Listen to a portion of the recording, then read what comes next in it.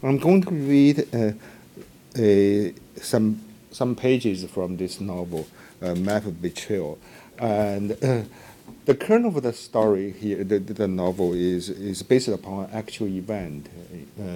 In 1985, when I came to the States that year, I was a graduate student at Brandeis and living in a graduate dorm. So there were a lot of Chinese grad students, a lot of visiting scholars.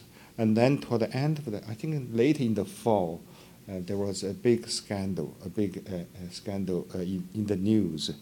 A Chinese man, in fact, Chinese American man, who worked in CIA, was arrested as a top spy for China, and because he was at the time he had worked for China as a spy for so many years. He was, I think, was the highest ranking spy in China. He was a vice minister for national security, a very big job. And so as a result, we all thought he would be swapped back to China, repatriated, maybe with the exchange for other spies, U.S. spies, jailed in China. But it turned out that China denied to have any connection with him. And he committed suicide, killed himself in prison. And so there was a huge shock to me. And that event stayed with me. And so when, after decades, more than 2 decades, I thought about this, still it bothered me. And so I began to think how to write this book. And because if you work on a historical novel, the basic principle is you must make it relevant to the current situation, to our time. So for me, that is the difficult part. That's why I decided on to create another line of the narrative, that is the daughter's narrative. But I really took advantage of the situation that his files were still unacceptable to the public. So that means there was a lot of room for my creation.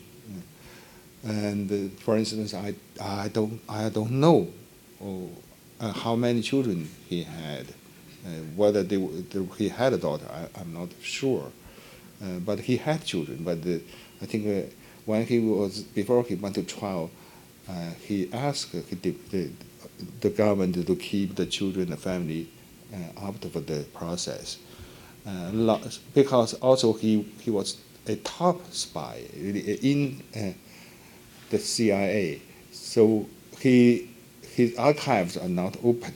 So as a result, a lot of inner workings are not cannot be examined. So that really gave me a lot of freedom, in a way, to create this story. But the starting point for a long time, I didn't know where to start. Then there was a huge Chinese, very successful Chinese TV show. It's called Qian Fu, underground work, something like that, about a spy story, working for the communists. And when the nationalists, they were retreating from China, he was forced to leave with them. At the time, he was just married. His wife was about to give birth to their first child.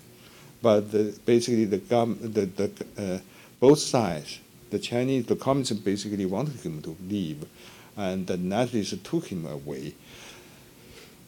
So the series, the TV play drama ends at the point where the wife was alone in the countryside, about to give birth to the child. And then, right after that, the guy married another woman. The husband married another woman in Taiwan, because of his work, needed this kind of protection. So, as you know, in China, any major TV drama like that, it would go through very vigorous censorship. So that means this ending to the government, to the officials, was absolutely acceptable. So I think my wife, when my wife saw that, watched the drama, she was very angry because right, the wife was giving birth while the man married another man, with the excuse of revolutionary work that was justified. So that gave me an idea that this is the place officially accepted the spot, and that is where I could start the novel. That's why they begin with his leaving, departure from China, and then the daughter returned to China. So there is this kind of two lines starts together. But this kind of narrative structure, in fact, is one of the most difficult narrative pattern in the art of the novel, because usually you have to start, the two stories must start at the same time. They would intertwine and along the way, but ultimately the two lines must merge together as one story. That's the difficult part. I think to my knowledge, the most successful novel of this kind is Heat and Dust by Ruth Jabavala. That's a great, technically it's a perfect book.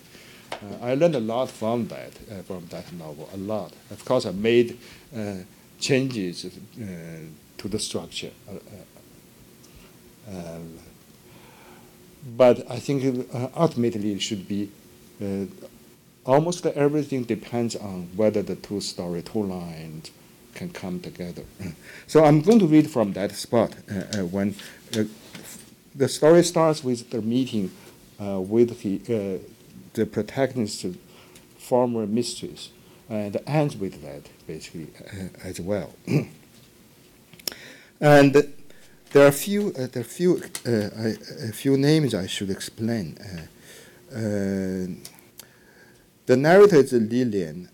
She is the Gary Shang, the spy's daughter, and later Gary Shang's grandson, that is Lillian's nephew, was also sent to the state as a minor technical spy.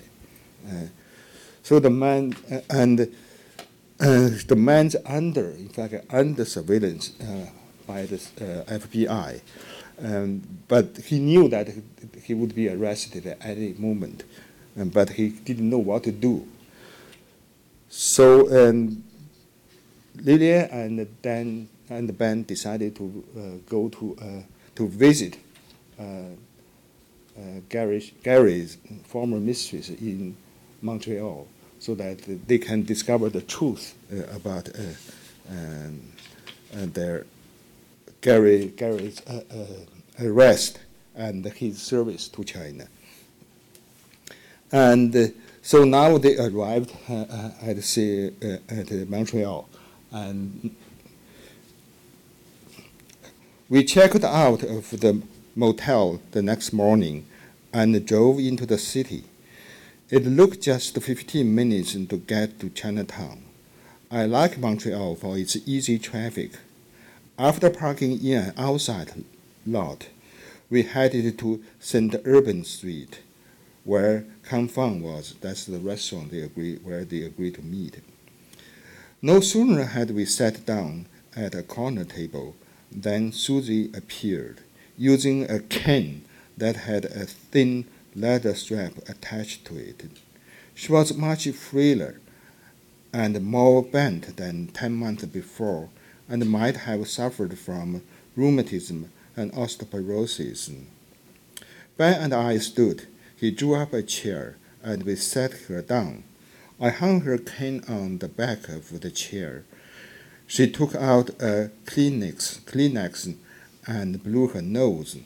She tried to smile, but her effort only made her face look sickly. Her eyes were watery. The lower lids a little swollen. I said, "Are you under the weather, Susie?" "No, It's just the withdrawal symptoms. Withdraw from what? I asked. Caffeine. I just quit coffee. Why did you do that? The thought came to me that she might not have many years to live. I want to put my life together again. Have you been dating someone? I asked in earnest. Get out of here, she cackled. I quit sex long ago. I just want to live longer. When I was young, I thought I'd die before 60, and I wouldn't mind that as long as I was happy when I was alive. But since I turned 60, somehow the older I get, the longer I want to live. Guess I've got greedy. That's natural, I said. Life has become more precious to you. What a smart girl. That's why I like you much better than your mom. Ben poured her a cup of jasmine tea and said, Here, drink this, grand-aunt. You'll feel better. Indeed, a few swallows later, she returned to normal, relaxed with her legs folded under her. She grinned and her face creased, showing a coating of makeup. She glanced sideways at Ben, blinking her eyes, which had lost their almond shape and were almost triangular now. She's handsome like your dad, she said about Ben. You bet, I agreed. He's also smart like him. We ordered lunch. Susie wanted only a bowl of wontons, saying she wasn't hungry and was happy just to see us. Indeed, she'd been beaming non-stop. We resumed making small talk. When our food had come, I said to Susie, One question has been on my mind since we last met. How come my dad left her diary with you? Gary had a feeling that something bad might happen to him. He told me to say nothing about his career, secret profession, to the investigators. Just play the fool and deny knowing anything. He wanted me to keep the diary and let nobody know of its existence. He had a sixth sense for danger. He wanted you to pass it on to me? He said nothing like that, but I assumed that would be his intention. Also, the diary could have become criminal evidence, so he wouldn't want the FBI get hold of them. Grand-aunt Susie, Ben joined in. One thing I can't figure out about my granddad. Why did he kill himself? There must have been ways China would rescue him. Baloney! China dumped him, she said, twisting her mouth a little. I got a note from Gary after he was in custody. He asked me to go to Beijing and beg Deng Xiaoping to swap some imprisoned U.S. spies for him. You received a letter from him? I was so surprised that I put down my soup spoon. Yes, it came to me through the mail. How could he send you the letter from prison? Ben asked. It's beyond me too. Guess there must have been a secret agent who smuggled the letter out of jail and dropped it into the mailbox. Or someone who visited Gary might have brought it out for him. In any event, the letter reached me without a glitch, so I went to Hong Kong right away and got in touch with Bingwen, Gary's handler, who helped me cross the border into China. In Beijing, I asked some officials to help me speak to Deng Xiaoping personally. Did you get to? Again, I was taken aback. Of course not. There was this man named Ding, a big shot in the Ministry of National Security. He received me in his office, but no matter how I begged, they wouldn't try to rescue Gary. Ben put in, that must have been Hao Ding, the Minister of National Security. He was in charge of China's intelligence service in the 80s. What did he tell you, grandaunt? She said his country had nothing to do with Gary Shang anymore. To them, Gary was a traitor, a blackmailer. Being told me he just extorted $70,000 from our country. He wanted money for his wife who want to purchase a bakery, because at the time Gary was planning to return to China. He wanted some kind of small security for his wife. That's why he demanded the Chinese government send the money to him. They sent it right away because they thought he was recruiting others. Ding told me he just extorted $70,000 from our country. What kind of money is that? Let me give you an idea. I make only $2,000 a month. That's 30 years' salary for me. Another man jumped in. Gary Shang got rich in the U.S. He was rolling in cash and always drove a Buick. But he was corrupted by capitalism, greedy like a snake that wants to swallow an elephant. The same man went on to say that Gary even had a bourgeois disease, because anyone who ate coarse grains and vegetables every day wouldn't suffer from diabetes. I realized there was no way I could reason with them, so I asked to see Deng Xiaoping in person. They laughed in my face, saying I was out of my senses, and that Chairman Deng had no time for such a trifle. I got furious and yelled at them. Seeing me distraught, Ding revealed to me, to tell you the truth, there's no need to make such a futile attempt anymore. Chairman Deng was well informed of Gary Shang's case and already gave instructions. Let that selfish man rot in an American prison, together with his silly dream of being loyal to both countries. So Gary Shang blew his chance, and the case is closed. Nobody can help him anymore. Those were the final words I got from them. Then you came back and told my father that, I asked. No, I wasn't a family member and couldn't go to the jailhouse to see him. Someone else must have passed the message on to him.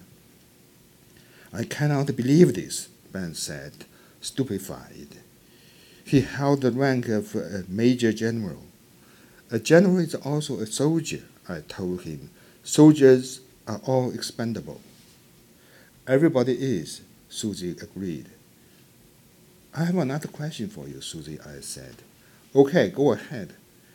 This might be personal and embarrassing, but I need to ask. Why was my father so fond of you? Was it because of your common racial, cultural background? Or simply because you were good in bed? Or something else? To be honest, I don't think you were superior to my mother in every way.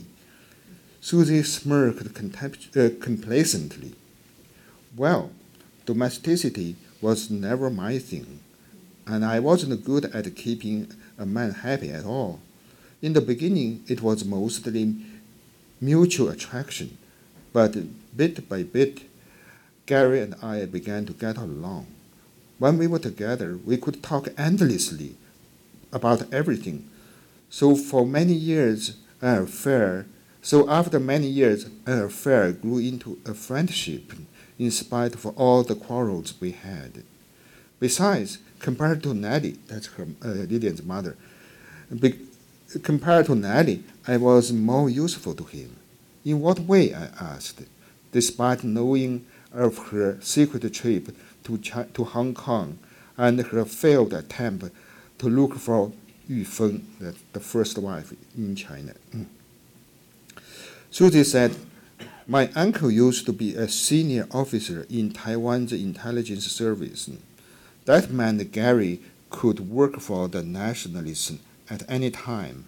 I advised him to do that because if he was caught by the U.S. government, he could identify himself as a spy working for Taipei.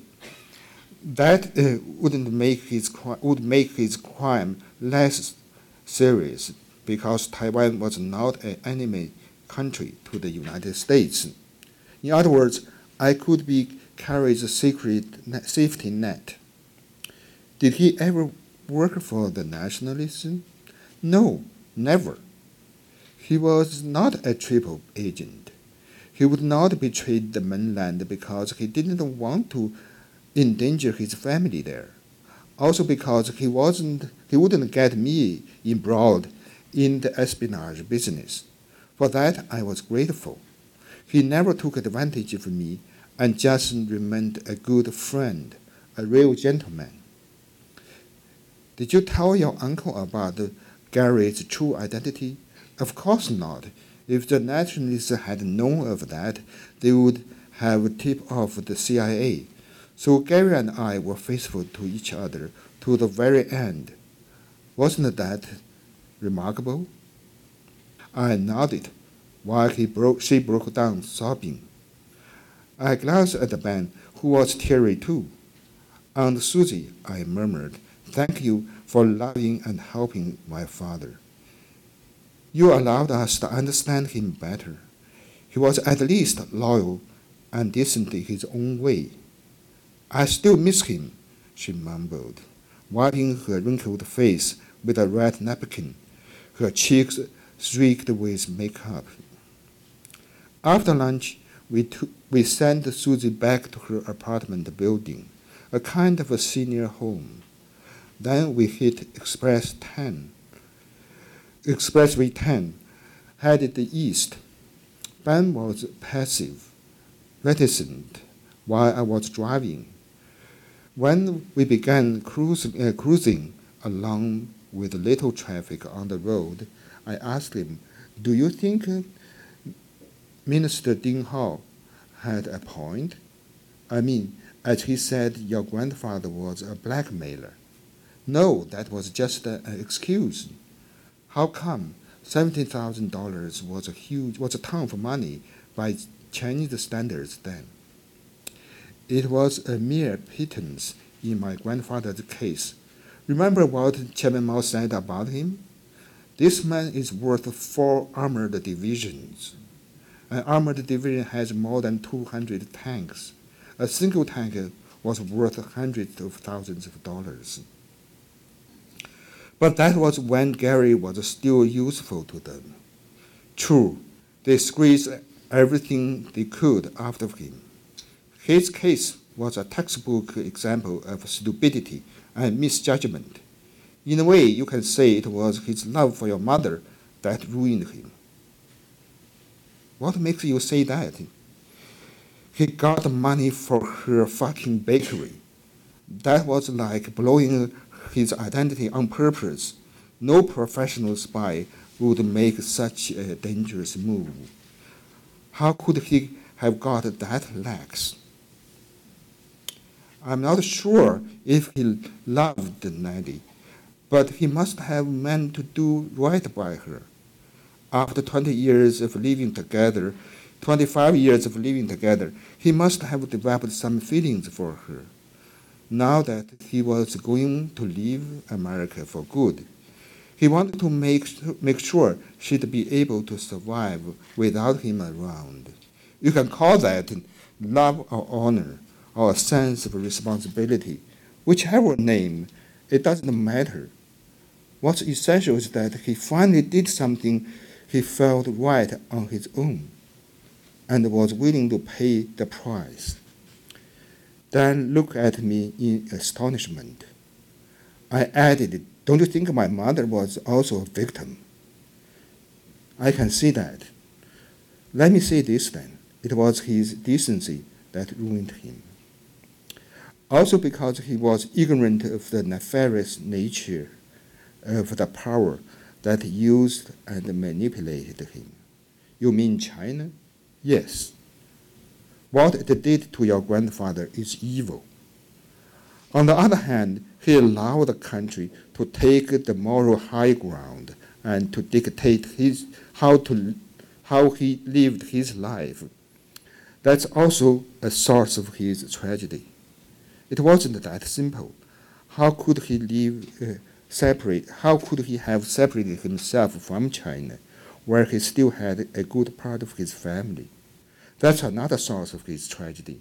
He couldn't exist alone. A lull followed. I kept driving in silence. Ben seemed to be dozing off in the reclined passenger seat, but I suspected he was just deep in thought, trying to figure out a way out of his plight, so I remained wordless. It started sprinkling, the beads of rain rattling on the windshield, and I flipped on the wipers, which began swishing monotonously. I'd been driving 60 miles an hour, following a tanker truck at a distance about 500 feet. As we were approaching Magog, Ben sat up, pulled a notepad out of his hip pocket, and scribbled on it. He ripped off the page and handed it to me. "Keep this, Aunt Lillian," he said. "What is it?" "An email address and a password. From now on, we should communicate only through this account. I already set it up. You just leave a message for me in the draft folder whenever you want to reach me. After I read it, I will delete every word. You must do the same. We must leave nothing in the account after we have read a message." Why should we do that? This is a way to communicate without leaving any trace online. Email exchanges might not be safe.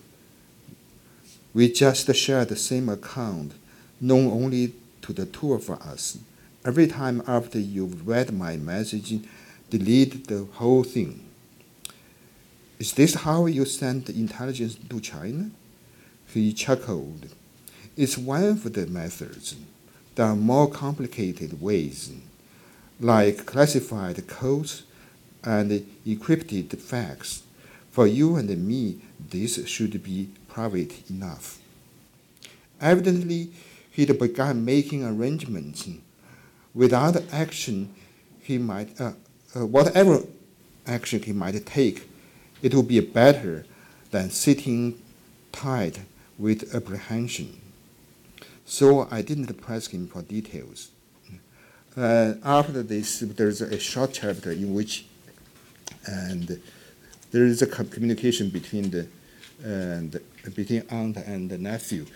But Ben took really a very drastic act that also reflects another kind of betrayal. Okay, thank you. Thank you. Okay.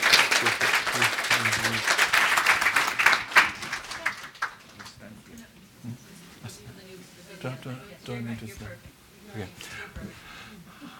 I feel we're still in the story. It's quite suspenseful. And I think this can easily be turned into a movie or something. or really, there's a sense of a cliffhanger there, even at the end of this, after the meeting with Susie and after Ben disappears. It would have to be an American producer but again, because China has a huge market for movies. So as a result, any Chinese producer, they would, aim for the Chinese market. So that means any script must go through a censorship. So at that stage, everything by me will be stopped. Yeah, actually, I'm thinking of this as an American movie, not a Chinese American movie. Is fine, yes. But it would have to be partly shot in China. That's the difficult part. See, Waiting went through the same process. Even it has changed the 3 generations of actors, 3 generations. Originally, they thought they would shoot some scenes in Taiwan. They rented a place. Then they changed their mind. They would go to St. Petersburg. They also rented a place. Then the director, Peter Chan, moved to Hong Kong. So his career changed. Basically, he only make movies for the Chinese market. So that's why the movie. So Peter Chan has been planning on shooting everything. He still says waiting. Yeah, he still says at any moment I can start. Everything is ready, but whenever he submitted the proposal, now the censorship department wouldn't look at it anymore. They wouldn't evaluate it anymore because it was turned down so many times already. So we hope some Wellesley students majored in media and in the future, maybe media and film studies. But we think of this, keep this in mind. And I think this novel is really about 3 generations. Right? The first generation, Gary Shang, he came to America first, and he didn't have a choice. He was sent here, and he was very reluctantly coming here. This is the uncharted water for him, and he had to be the person who found the place, who was really displaced and needed to really on the journey of finding his own self in this new country. And the daughter was born here, daughter Lillian. She was born here, and she. If we see Gary couldn't have the opportunity to make a choice, Lillian did not need to make a choice. She was born here, she was raised here, she was very much in this culture. When she went back to China, she looked at China through American ways, and she through understanding her father, she also tries to understand herself better in a certain way. But there's her father, this is like a map for her to look up. And that's not a map. That's not like the map of ideal map of because it's called, the novel title is A Map of Betrayal. So it's not like a map of a reliable truth, but rather a map that she needs to explore little by little, and she needs to find what is truth, what is mistruth, and what is the sources that she needs to piece together to understand what really happened. And then the third generation, Ben, the nephew, he seems to have repeated the grandfather's, like Ben is Gary's grandfather, grandson, and Lillian's nephew. So he seems to have repeated the same path of Gary, but he, in the beginning, he thought he didn't have a choice, but he's gradually, by encountering Lillian and then Susie, he could possibly make a choice. Then he's also looking at the map. So I'm thinking for this central image of a map and the 3 protagonists as the 3 travelers, then checking on each other's life and life routes or journeys. Then is there anything you'd like to say? Sure, about this? You know, the English has the word map. This is very rich, you know, because it can be a big map, but it can be many other plans, other things around the map. But Chinese doesn't have such a word. You know, we have the word 地图, but it is basically geographical reference, but it doesn't have such a rich, short, rich monosyllabic word. And so that's why the Chinese translation is something like a guide to betrayal. A lot of people are angry. This is not Chinese, right? Because it's misleading. It's not the English. English, some people would suggest, you know, it should be like a 背叛 拼图, like something you piece together, different parts.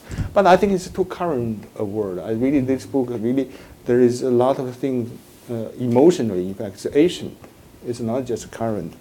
People, in fact, a lot of Chinese were blinded by this kind of Asian emotion, patriotic emotion. And so I think that so in that sense, a guide might be better, because all the different generations, they have the map, but there must be some routes that lead to the source of betrayal. That is the power that be, right, the state. So in that sense, I think it is perfectly justified. as a guide. So in the Chinese translation, actually, it's done by Tang Laoshi. Yes. And the Chinese translation was titled 背叛指南, yes. Which can be translated as a guide to betrayal, because in Chinese the word for map doesn't have such a rich meaning. But in English you have a big map here, but each person might have his or her own map in that. But all return to the meta map, the big map. Really the betrayal, the source of betrayal, I think, is the state, the country. But is there a sense of a guiding? Yes. You think yes. The second generation needs some guidance? Yes. And but what is actually, between generations, what sort of a heritage, what sort of a guidance are passed? In case of Lilian, she has to go to China to discover her siblings. She met her daughter, her half-sister, but her brother died of hunger. That's a big fact, because at that time, the father was really a high official, but his son died, was starved to death. And also, she went to the countryside. She found her half-sister and see how these people were treated. They were not totally abused, but they were deceived. They were manipulated. But they were helped at a different stage as well. But the terror, betrayal, accompanied their life. And for the third generation, I think Ben eventually would have to see how his father was betrayed. Then he could act. So the final act, basically, for him, I think it's justified. He began to think of his own life because he realized his father was abandoned, and there was no loyalty to speak of between the state and the individual. So in that sense, there was a guide. You see the process to discover the truth, the facts. And this novel has a time frame of more than 60 years. Yes. And really crosses centuries and cross cultures, cross these continents, and just the time span is the longest one that you have had in your writings. Yes. Does this make writing this novel different or difficult for you, structurally? Or? Yes, because the time.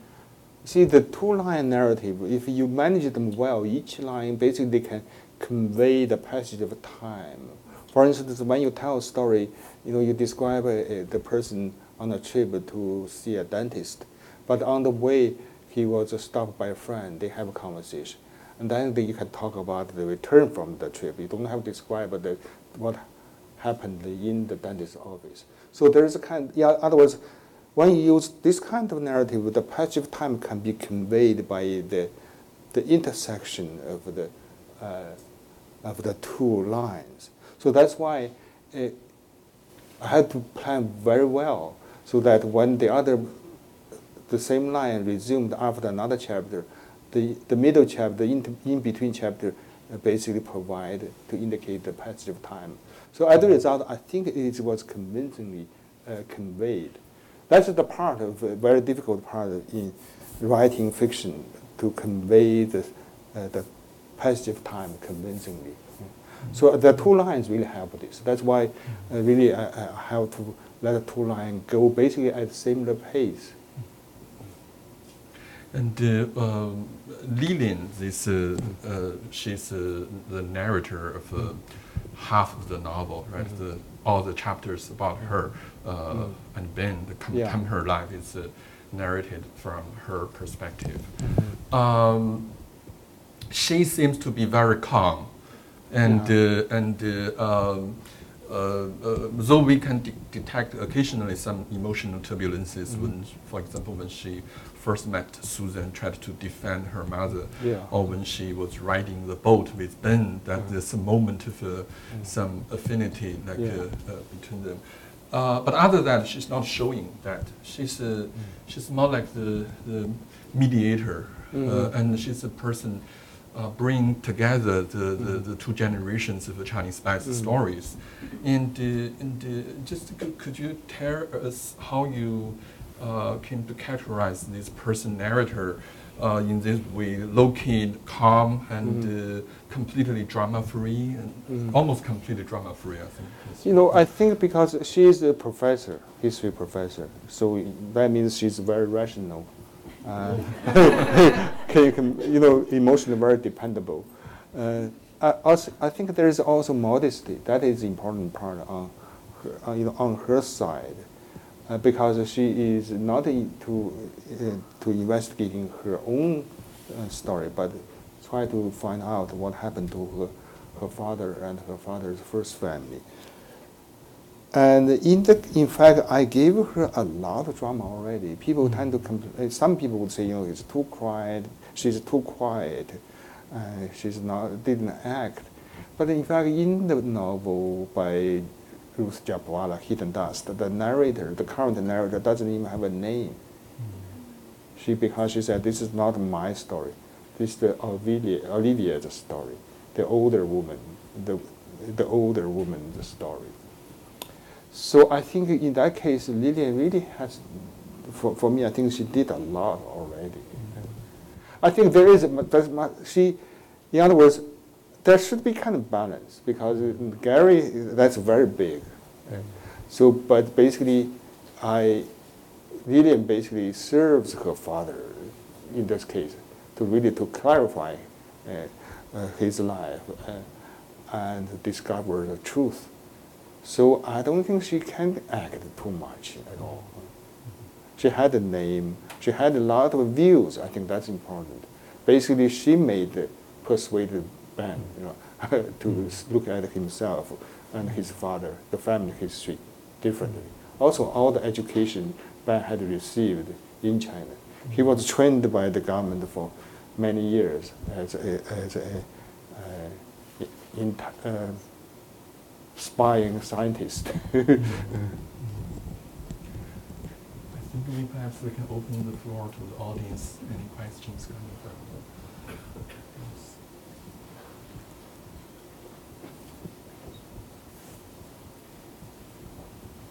the yes. You once mentioned in one of the books, like every book is a kind of departure, every book is a step forward, a move away from the past. I was wondering for this book, where does this book bring you to new places? Like, what kind of new places does this book bring you to? And is it a stronger alienation from China, or it's more ambivalent and difficult, or more complex emotion? I think more complex, I would say. But the book, in fact, some chapters were sent in Okinawa, where I've never been, but I read a lot. I looked at a lot of photos, looked at a lot of fiction, in fact, written by the local writers, so that I could have a sense of the texture of their life, details. For instance, they would mention Satsuki grass, all the local things. The house would have black tiles. So I did that kind of work. But DC, I've been DC a few times, but it's still the good part of it is set there. That's a new place. But emotionally, I think it is a departure from previous. Mingwei said very eloquently about the difference of this book from Free Life. Free Life is pure by purely a young, fresh immigrant, right, who want to live to become an American man in his own way, try to make the use of freedom, try to embrace it with a lot of fear and bravery. But I think Gary in this book, I think this is more meaningful to the Chinese. I think especially that's why the Chinese translation is well received in the diaspora, while in the mainland completely they kept silent about it. Publishable. No, nobody would mention this book. So in that sense, really emotionally more resonant to a lot of people, because this is a major event, and a lot of Chinese still have the memory And with all the Russian spies last year, they were swapped back to China and became celebrities. You see the difference. So the note, keeps the resonance, keeps coming back to people's mind. So in that sense, it is not an old book. It is very current.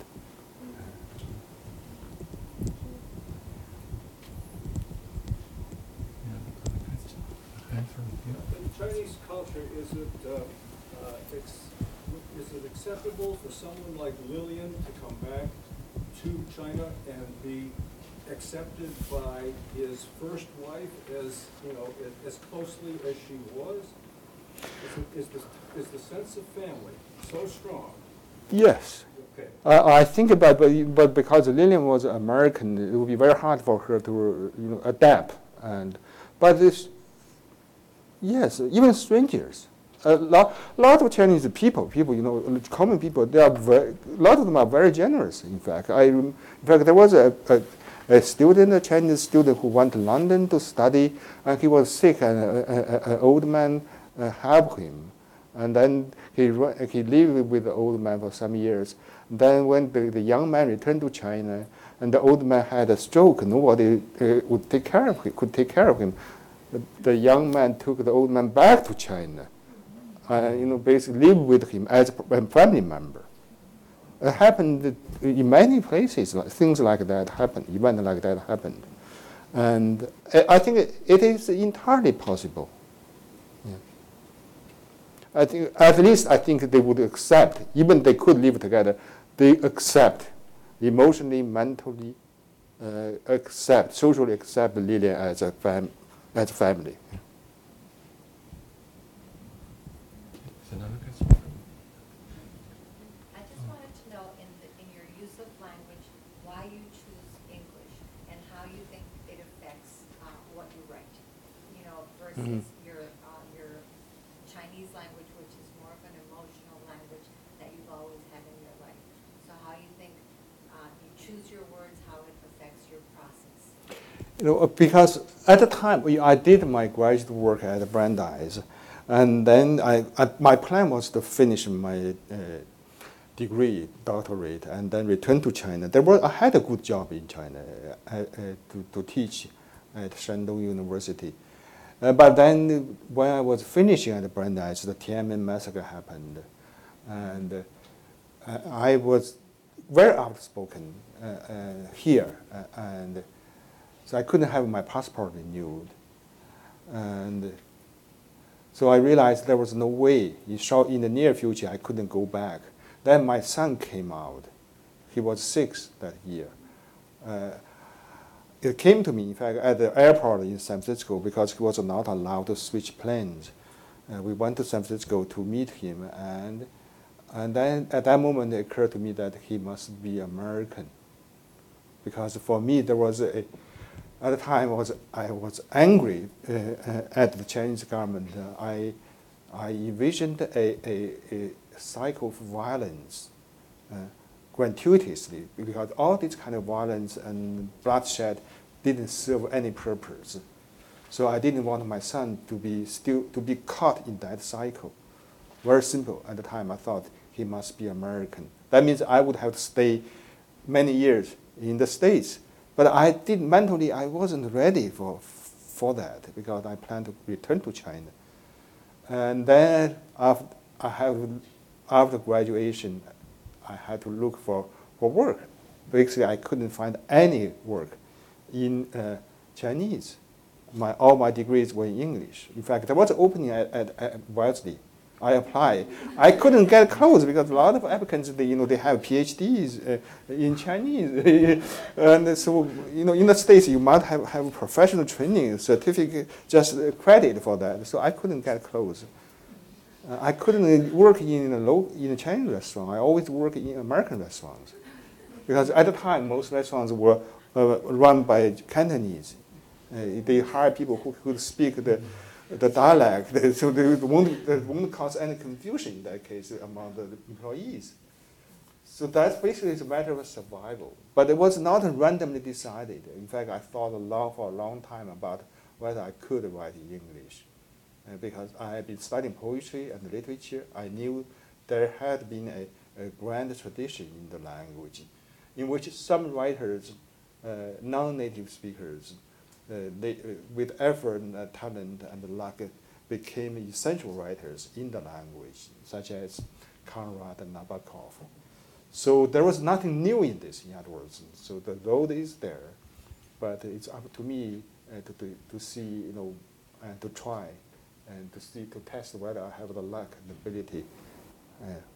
So that was basically the major reason. Of course, there was a lot of pain and suffering, a lot of uncertainty.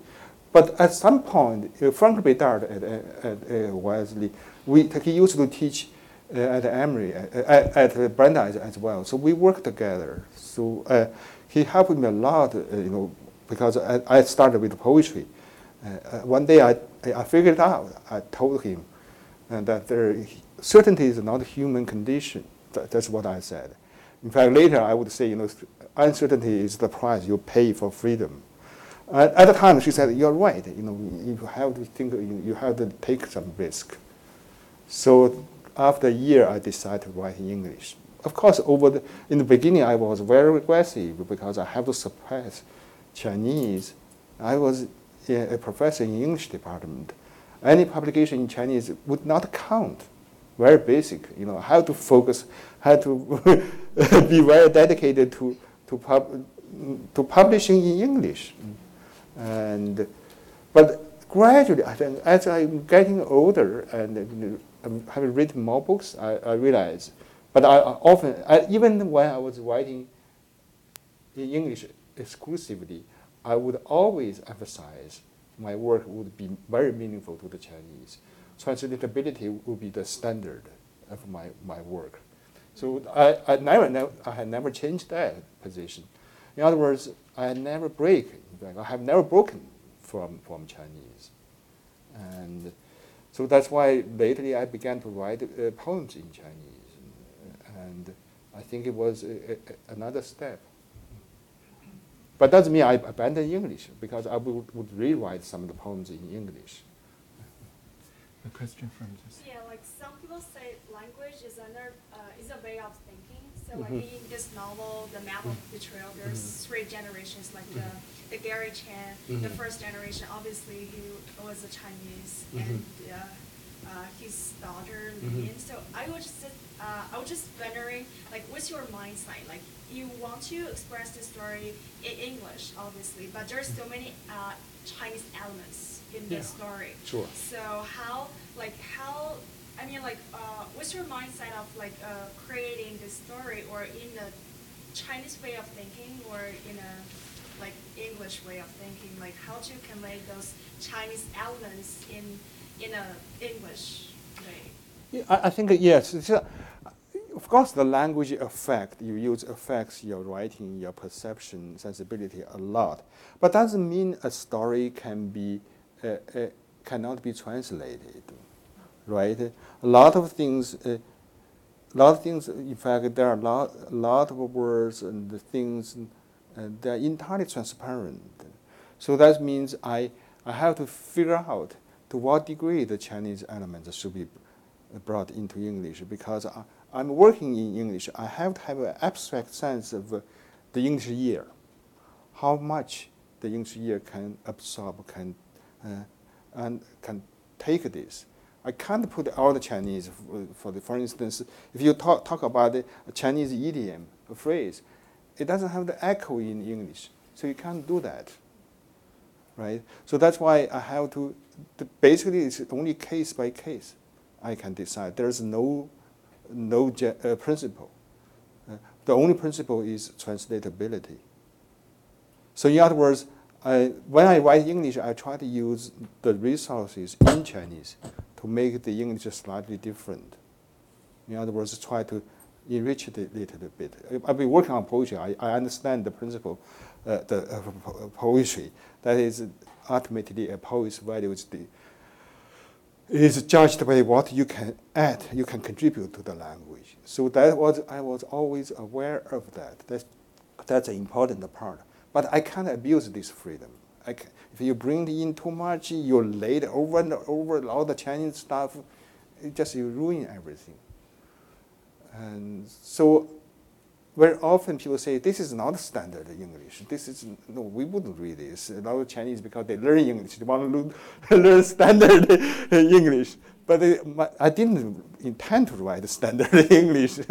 So that's the situation. But when I write in Chinese, I would reverse this. I would think about, very often I couldn't find the right word. I would, go around a detour from English, because every language has its own blind corner spots or some secret space.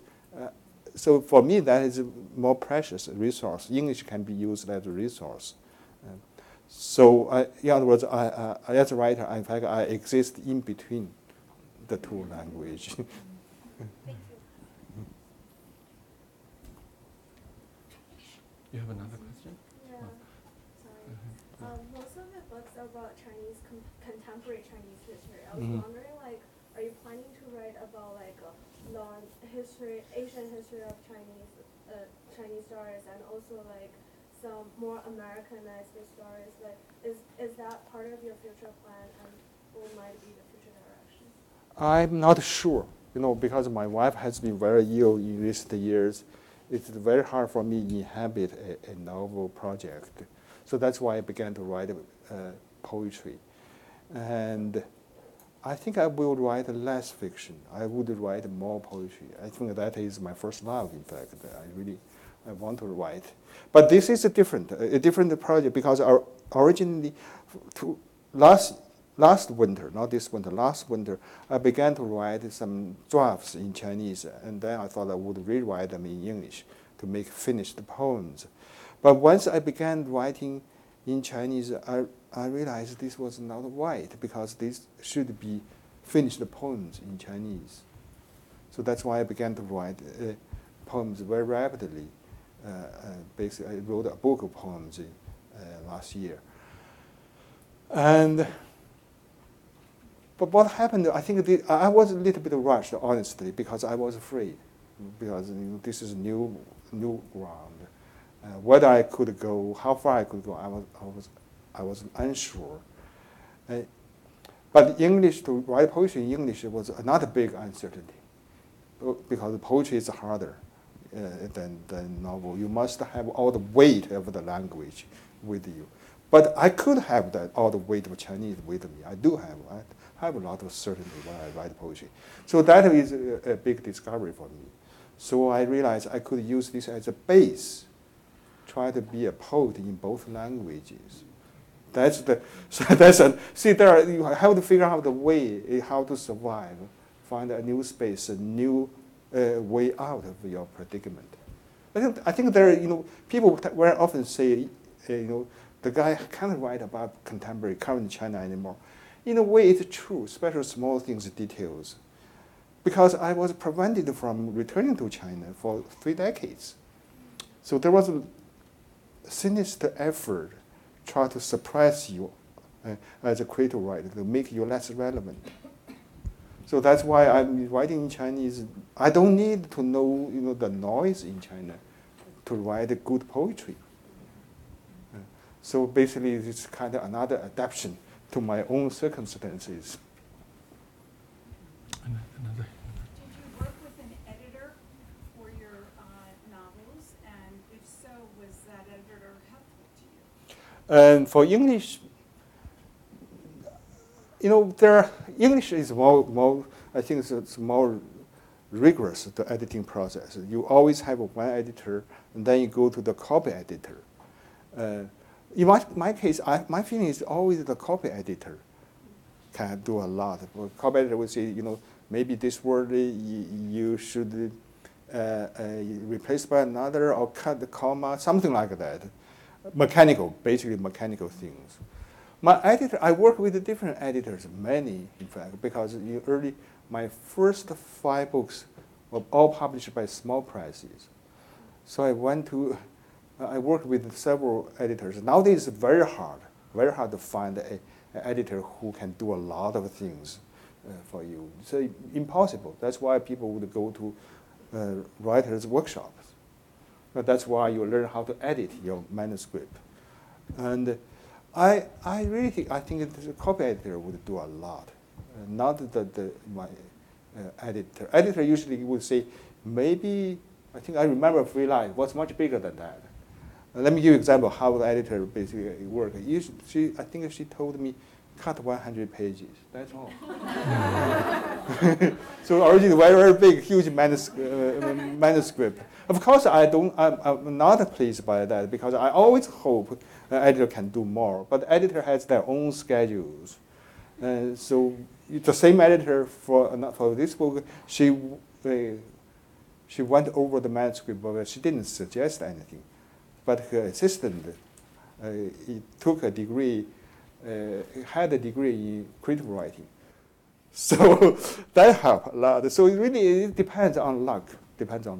For me, I think the best editor, was, he might have passed away, many years ago. Charles East, who used to run the Flannery O'Connor Prize for short fiction. He ran that series. And my second book of fiction, Under Red Flag, won that prize. So we began to work on the manuscript. I worked very hard on it. Then one day I sent it to him. He edited the manuscript with 2.5 pages suggestions. I felt very embarrassed. So when we talked on the phone, I said, I worked so hard, still there were things to fix. And he said, don't feel bad about this. This is the first time I gave less than 10 pages of suggestions. That is, for me, that's really enlightening moment. That means with effort, I could produce a polished manuscript. That gave me a lot of confidence. I think that he was a short story writer, so he was the best editor I have had. I think we have time for just one last question. You raise your hand. Last question. Do you read your translations? Because apparently you let somebody else to translate your novels. Mm-hmm. And how do you handle the nuances between your work in English, because you're a fluent Chinese speaker, you are a native Chinese speaker. How do you view your work translated into Chinese? In fact, we talked about this before the event, and really when you sign a contract with a publisher, there's always time limit. When you write a book, you don't have that, but for translation, you must deliver within a few months. So I was teaching, I would have other things, it was impossible. Luckily, so that's why very often I ask others to translate. And for this book, for instance, I didn't know Tang Laoshi, Qiu Yan at all. And I saw her translations of Raymond Carver and Jupiter Lahiri in Chinese publications. So then I discovered she was in Wellesley. But I had no Mingwei for a long time. I said, did you know this person? That's my wife. So that's how I made the connection. So, but once that then you can't start. You can't ask people to start a project until the book is actually purchased by a foreign publisher, because you can't let people work on it without being paid. So that's very important. So, but once the book was bought, and there was only a few months usually. You have to finish the project within a short period of time. So, but Qiu Yan worked very hard on it. I think she would send several chapters to me. I would go over it and send them back. Mingwei also read because he writes fiction too. So I think I was confident. I was very confident in my. For this book, because I knew it was in good hands, capable hands. But I think there was one part. Waiting really was the guy Jin Liang. He translated 3 of my books. Before that he never translated anything. But I found that I saw his article on waiting. I thought there was a strength. and peculiar rhythm in the writing. So I asked him. He was really loved the work, but he got free really way. He was really he put in his own idioms here. There was a lot. So that I had to restrain him and talk to him. But on the whole, I'm grateful to all the translators, really, and within that span of period of time, they really did their best. Thank you. Thank you. Thank you. Okay.